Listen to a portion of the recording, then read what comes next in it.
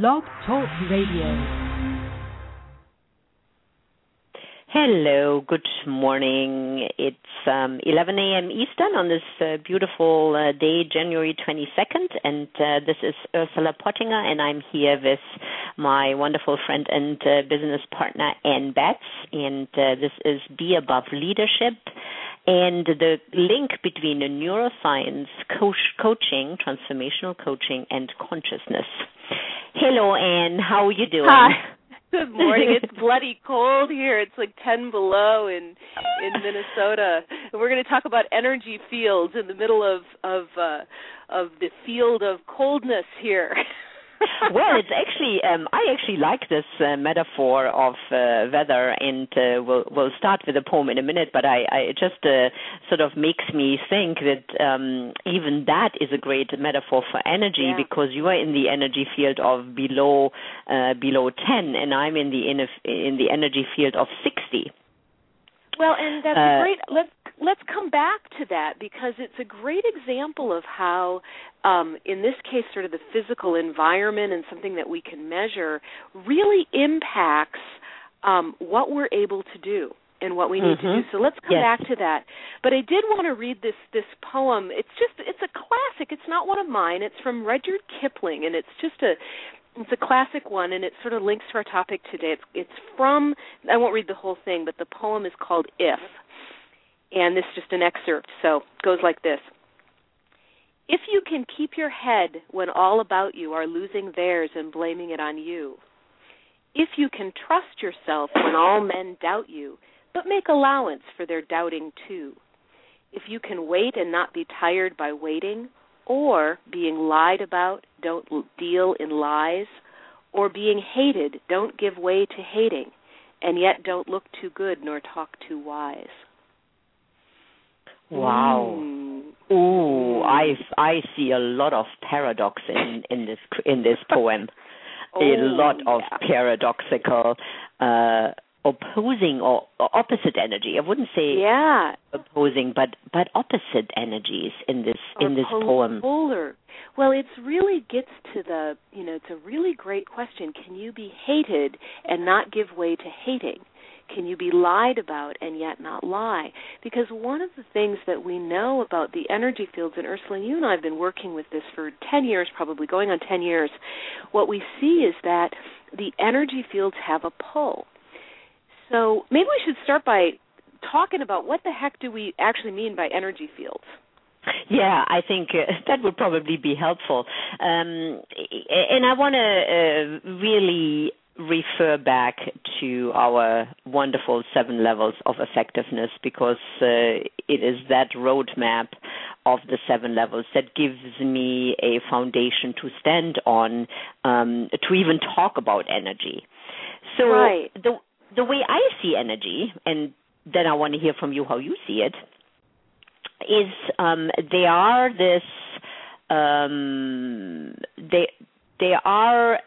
emotion, but they are more than that. They're whatever emotion we are in. From that, something ripples outward that impacts people. It's interesting. I think that we are going to develop in the next maybe 10 years, maybe 20 years, at the rate of technology, maybe next year, more and more sophisticated ability to measure what we call energy fields. And I just heard our lovely mentor and teacher Dan Siegel speak on a webinar, and he was saying, I loved how he claimed this. He's saying, when we talk about energy, we are not talking about something that's weird and out there and we made it up. We're talking about things that can be measured on the subatomic level. This is real, people. And I love how he really claimed that. We don't have yet the full capacity to go in with a, fieldometer and bring it into your workplace, your little fieldometer, and say, ooh, okay, where are we today? We're at a 3.5 today. We're in frustration going into courage. On the fieldometer. But we may have that. What we have is, instead, we have our own bodies, which are our fieldometers. And we can sense if we walk into, so how we know it's real, we can sense if we walk into a meeting where people are, if you're paying attention, kind of where are they on the 7 levels? If you're using that as your marker or whatever you want to use, how does it feel to be there? You will actually know.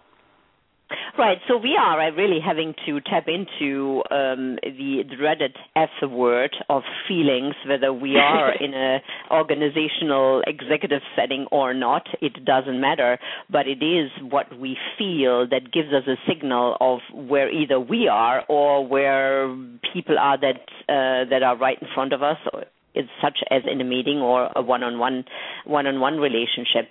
So would you say Can I build on that just real quick? Yeah, it is feelings. It is our own feelings. Like we may even have a physical reaction, but it's also our analysis, I think, as well as our intuition. So we may, I don't think I think it's a really, actually, people who are really good at this are using both hemispheres of their brain. They're saying they're doing subtle analysis as well as checking into kind of the things that are harder to name. And they're doing micro-analysis of, they walk into a meeting and, we may think, oh, this is all woo-woo, but it's not. The left brain is doing this really interesting stuff where it may be, it's not fully necessarily conscious, where it's saying, oh, he looked away, oh, she's distracted. We're making analysis as well as checking into the overall sense of it, which is harder to label. Including, I would imagine, body language, how people sit, and you mentioned eyes, but I also know that, how people cross their arms, facial expressions like a frown, a smile. I mean, those are all, we are such great signaling machines, are we not, as human beings? We are, and sometimes it's not, there's Michelle Obama's been getting some flack because she rolled her eyes at John Boehner. I don't know if you heard that. She did, and they caught it. Somebody tweeted it. They caught her rolling her eyes. And then there's all of this really interesting analysis of the difference between how Obama, I think it was Boehner, dealt with Boehner versus how Joe Biden did. Just from body language, did their eyes meet? So there's all this stuff going on, which is creating a field. And, let me go there a little bit because my favorite analogy for energy fields coming from Minnesota and eating a lot, going to a lot of church potlucks when I was growing up. We have this thing in Minnesota, Ursula, where we think Jell-O is a salad. I know. It was such a shock to my system when I first moved to Minnesota and saw a salad that was made out of Jell-O. I thought I had misunderstood that my English maybe wasn't as competent as I thought it would be. Yeah, we call it Jell-O salad.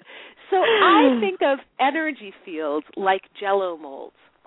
So you've got this, the field will contain and shape the energy. And if you've got, it's just like Jell-O, if you've got a square pan and you pour Jell-O into it, no matter what you pour in, you're going to get, green Jell-O, red Jell-O, whatever, you're going to get a square Jell-O coming out of it. If you pour it into a pretty bunt ring, you're going to get a pretty bunt ring Jell-O. And so we step into these fields and we get shaped by them. Yes, we get shaped by them, and then at the same time, we also shape the field.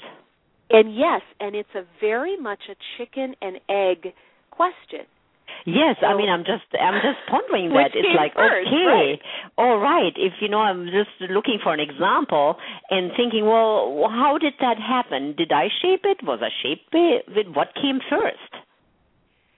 Well, and it's one of those questions where it's interesting, but it may not be the most important question.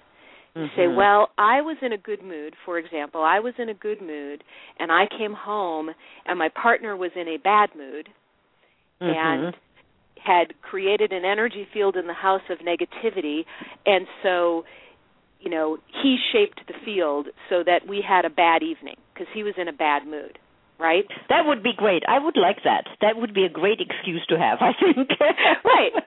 But the trouble is that we always have a choice. Yeah, of course. We have a choice, and this is back to that Rudyard Kipling poem. We walk into the field, and the choice, especially if we hold ourselves as leading our own lives, and that's what I think your and my definition of leadership is that we are leaders in our own lives at every moment. So I don't have the excuse of, well, they created a bad energy field. They created a bad culture, whatever you want to call it.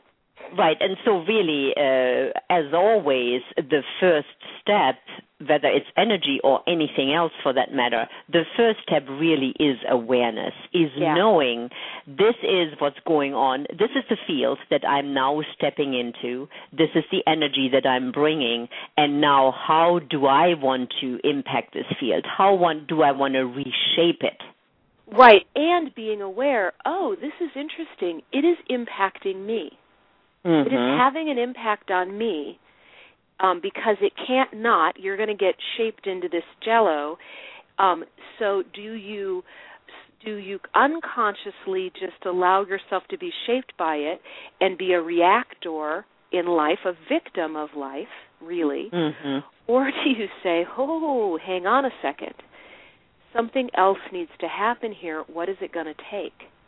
And what needs to happen, and how can I choose, and what can I shape?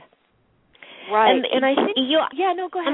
I'm curious about something. Have you ever encountered an energy field that was impossible to reshape? Yeah, you and I have, absolutely. I mean, and one of the things I was going to say is that. It's all very well to say, and you have the choice and go shape an energy field. Yeah. There are fields that are so with history, and you may have a leader who is. You and I had this, a leader who was hurt and I think damaged in some way.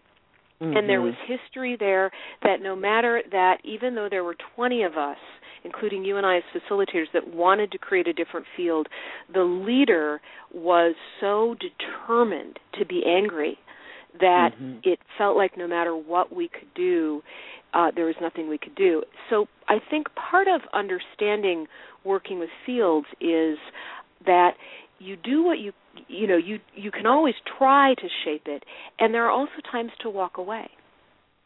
Yes, I think that there are situations when the field is so powerful and so overwhelming that, there is no visible impact or there is no impact that can be felt.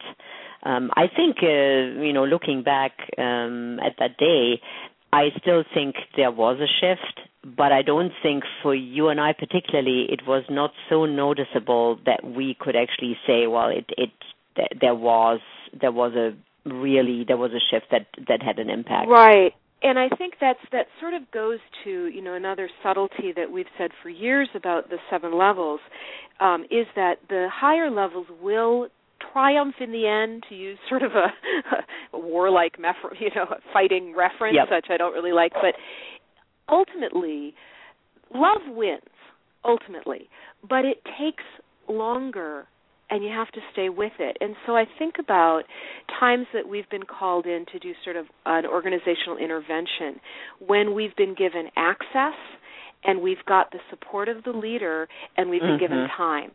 And I think about a year that we spent with an organization where we went in, we did one-on-one coaching, and we did a series of short workshops and a day, and I think I did a half a day.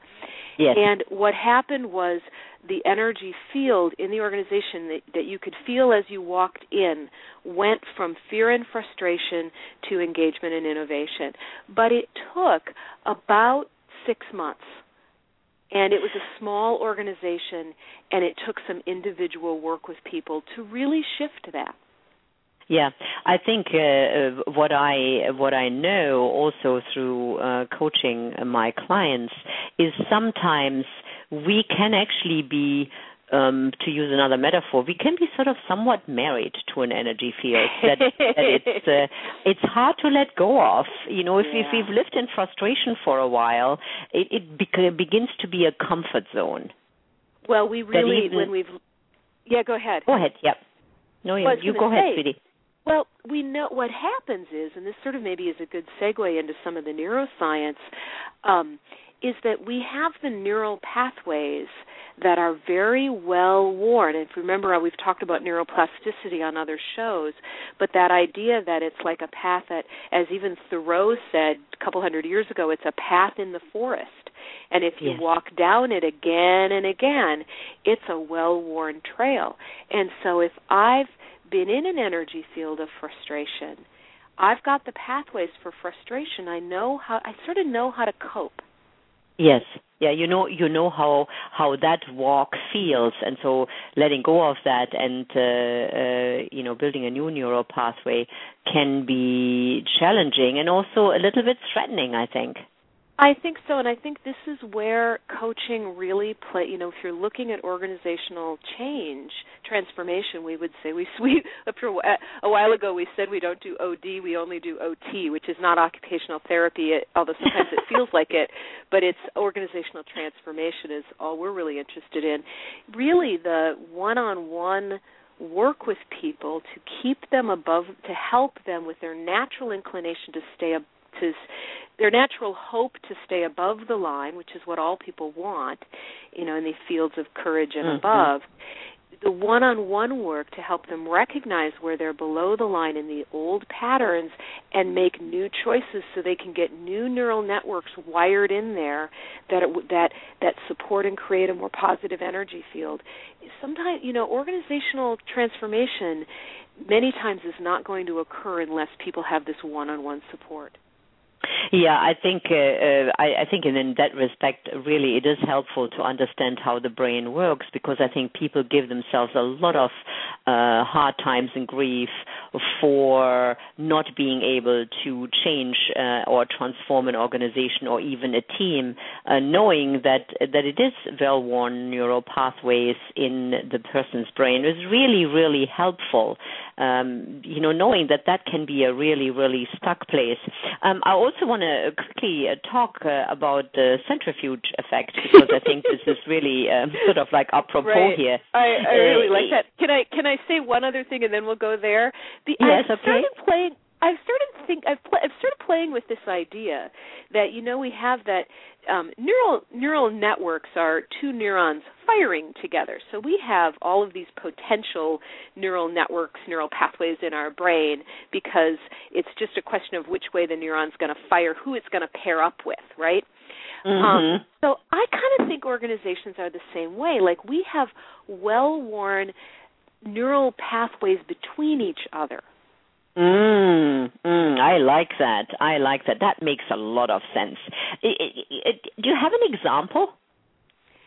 Well, I think about, my son is the first one, and I've really changed that neural pathway. But we used to have, and people maybe will relate to this in relationships. Maybe you can think of an example, too, while I'm talking.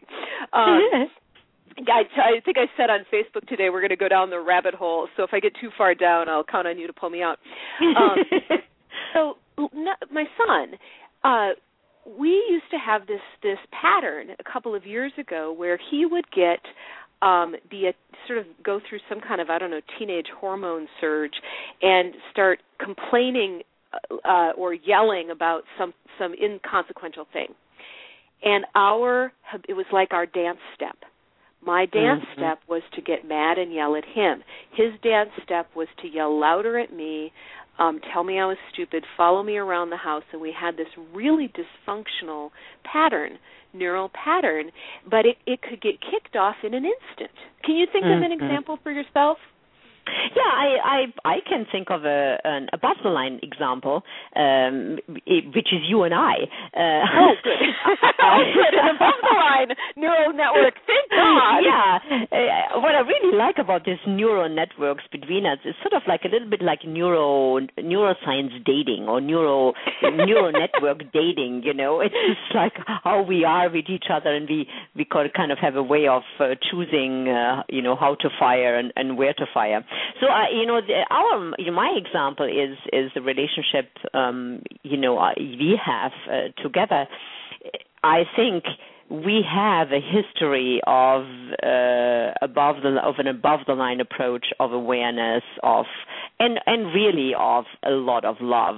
So no matter what grouchy email I might throw at you, being in dire straits and frustration, technology frustration galore, I know that our neural networks aren't connected to permanent frustration or permanent fear or permanent hopelessness. They are connected to, engagement and innovation and synchronicity. And I know that pattern, it will come back again and again and again. Yeah. And and what this feels like, it's a really, like if you think about a net that's really tied together beautifully and tight. This is what that feels like a safety net. Yeah, that's really got these tight connections. It's a great example. I was thinking about that yesterday. I just have to out you. Ursula got justifiably frustrated over technology, and we were talking about how when technology doesn't work, when something doesn't work, because something wasn't working that was supposed to work, and she got annoyed. Yes, and was more than annoyed. Sent me a crabby email. When like technology doesn't work, or the car doesn't work, or something is supposed to work and it doesn't, that the not working creates can create a not working in us. And that's like interesting. Yeah, and so it's like the thing, which is a neutral thing, doesn't care, just we weren't pushing the right button or the program didn't work, who knows.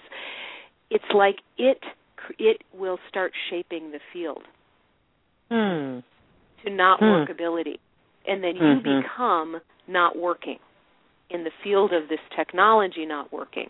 Now what's interesting, and there's even some very strange research on this, that we start getting into the quantum idea that things are, they've done research on waves and particles, and we'll put up a YouTube link on our website. We'll put a YouTube link up on Be Above Leadership under the blog I'll find the YouTube video on waves and particles. It's a quantum mechanics concept or proven thing that researchers determine whether something is a wave or a particle by their own expectation, and it's very much proven.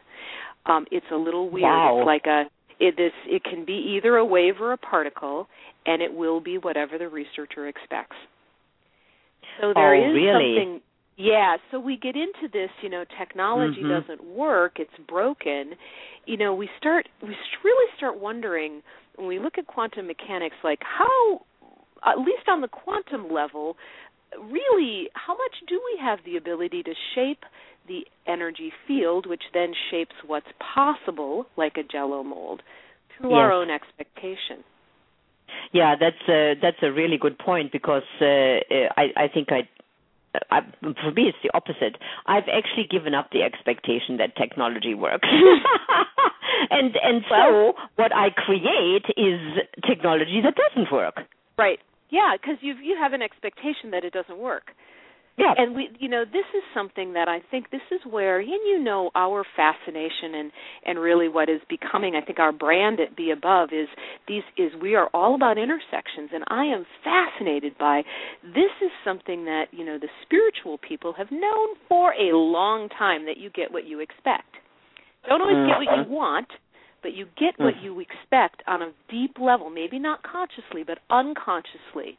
You are creating that, and there is now, if you think about neuroscience as well as quantum mechanics, there's more evidence that while we may be able to, in a very real way, within our lifetimes, more and more see the science behind why that's true. The connections are still a little iffy right now, and I think what a physicist would tell me is you can't make that, just because that's true on the quantum level doesn't mean it's actually true about whether you're going to get a parking space or not. So that's what a physicist would say, whereas a deeply spiritual person would say, oh, yes, it does. Yeah, and there's so many things that we don't know that although we see evidence of it in our own lives, there's just, I think we're at a wonderful place in history and human development where more and more this will come to the surface, and it's certainly very exciting to think that we could co-create our lives on even higher and deeper levels, and with even more like more effectiveness. Well, so yes. I sort of bookmarked this centrifuge effect, and I want to talk about that because I find this really fascinating, and this is back to that the energy fields are a jello mold. They create what's possible unless you create a new field. So we have seen this both below the line and above the line, where there is, in an organization, there's a certain energy field, and someone comes into the organization and I've heard this from a lot of people. There'll be organizations that have a reputation for being difficult or negative. And, one of our friends will say to us, yes, but I'm going to go in and I'm going to be really above the line and I'm going to be really positive and I just know that they're going to come around, right? Yes. Yeah. Oh, yeah. Even if they don't necessarily use that above the line language, but we've probably all heard this. And what generally happens, not always, but generally will happen is they'll go into the organization and one of two things will happen. Either the organization has a kind of density and negativity. Either this person will become more negative to fit the field, fit the jello mold, or centrifuge effect, the organization will spit them out. They'll either quit or get fired. Yeah. And I've seen that. I've seen, both you and I, and both in clients, I've seen it in my own life. It really, when the energy begins to be not a match to the person anymore, this definitely, these are the two ways that it will go. It's really interesting, and even in what we coined this term because we saw this happen with a couple of friends where they were like really good, solid, really accomplished people that any organization would be absolutely lucky to have, got bizarrely fired. And we just said, oh, they're not a match for the energy field. Mm-hmm. Now, we also saw it. Go ahead. No, I can hold my question. Okay, because I wanted to say that it doesn't just work on the negative level. For a while we thought maybe it did. And then this organization that we worked with last year or the year before, I can't remember, when we were doing this 6-month intervention, we saw it go the other way where there was a person in the organization who was just, I would say, just more wounded, had more personal growth to do and more difficult personal life, and was actually contributing to the negativity of the field. Well, people started getting coaching. They were doing some workshops. They were using above-the-line language. They were walking down the hall and saying, hey, I'm feeling really below the line today. Can you help me? Yes. And this person who was not a bad person at all, but just not ready to go there, she did something that was out of character for her that got her fired. Yeah. And it was so bad that there was no choice. Yeah, it's really interesting because I think that unconsciously we then also create that. I've seen that we number one, it's linked also to expectations and belief. We don't believe in it. We expect something different. And somehow we create scenarios that either contribute negatively or positively, as the case may be, to the situation. Absolutely. It's like we know on some level that it's not a fit, either because the energy field is going higher and more positive than we can go, or often because people are interacting and there's a stress or a density or a darkness that isn't really who we are. So we'll create something. We'll create a crisis. Yeah, we create something that either spits us out or or something else. It's funny. I just realized that I just saw this happen with another client who was about to put this guy on a performance improvement plan. And he ended up finding another job. And sometimes it is rational. People can, feel like they can smell what's in the wind or read the writing on the wall, and they kind of, get while the getting's good. But what's interesting is this client has a very positive, has created a good team, very much in engagement and innovation, really good people. This person wasn't. And they left to go to a company which is by reputation very, it's like one of those places where everybody goes, oh, okay, good luck to him, because it's a company that by reputation is very, high stress, burns people out, burns through them. And and I said to my client, well, maybe that's a better fit. I just wanted to say, it sounds like that is really a good match. He's going to go find his energy field, right? Well, this also then reminds me of what we often say is that we recognize in the energy field, we recognize ourselves in it. Yeah, we do. And so I think that this person must have recognized himself or herself in the energy field of this other more challenging organization, and then it becomes a match. It becomes a fit, even if it is below the line, frustrating and incredibly stressful energy, but it is just a fit. They see themselves in it. Yeah, we do this in relationships too, and one of our other teachers and heroes, Mario Martinez, who does this work called biocognition, he really alerted me to that whatever, this is kind of scary, but whatever our earliest associations with security, which is usually our parents, is going to travel the same neural pathway as what we associate with love. So if we're raised by domineering parents or a primary domineering parent, being dominated will feel like love. If we're raised by someone who is negative and critical, being criticized will feel like love because it travels right close to that earliest, baby, security, love, being part of things. And this was one of those, I remember sitting in my car listening to this just like with my eyes flying open going, holy mackerel, that's why people choose the partners they do, because it's what they are so, it's so closely aligned there. Yeah, they recognize that. Right. When you first shared that with me, it was like, oh my goodness, that is really interesting. And as you say, it is scary because it really shows me how we are programmed to make decisions that we're not even aware of that we're making. It's interesting. It's something that I've had said to me, by a boyfriend. You're really just used to more conflict than I'm used to. And I was like, oh, that's interesting. I grew up with a mom who was, you had to kind of walk on eggshells, and so I'm a little more comfortable with that, and I'm a little less comfortable with just sort of, peaceful, easy feeling. It's kind of like, is that love? It's a really interesting place to look. I'm wanting to know, do you want to say more about, as we wrap up here, maybe in another 5 minutes, just about the neuroscience connection to these energy fields? What should we say there?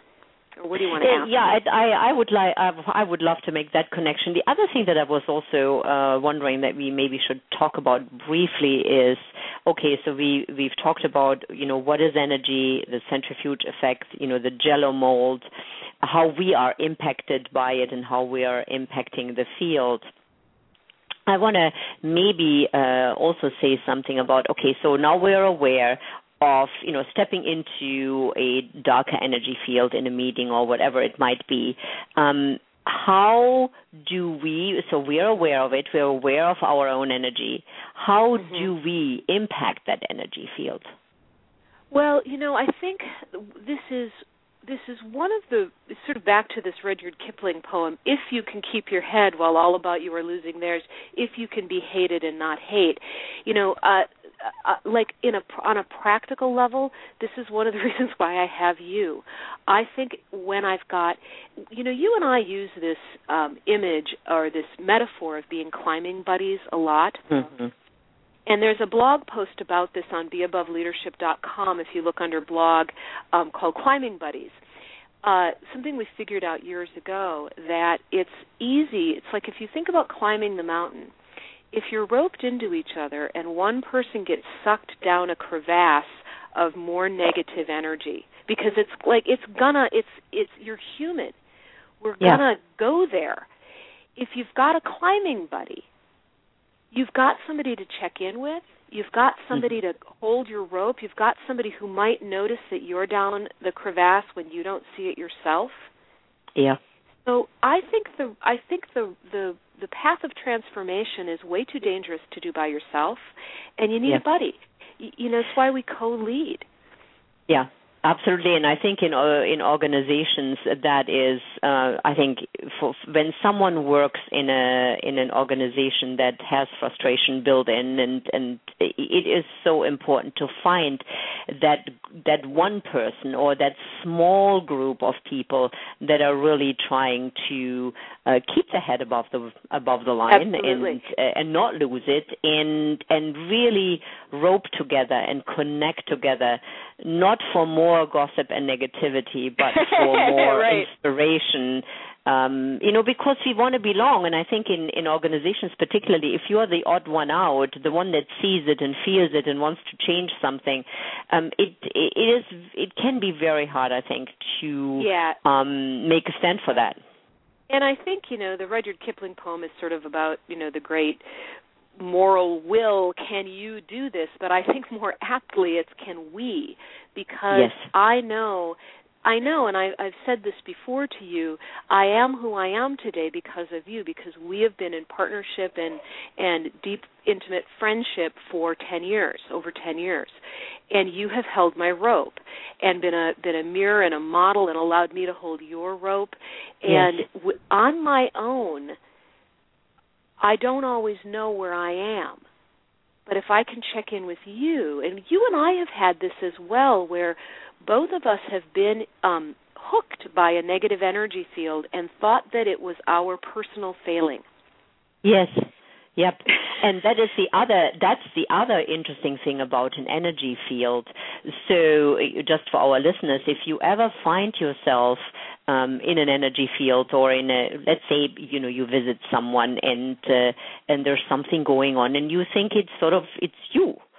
Check in what's going on around you. It might be the field in the house created by, either the owners or the family or one person, and just check in. What is the impact this energy field is having on you?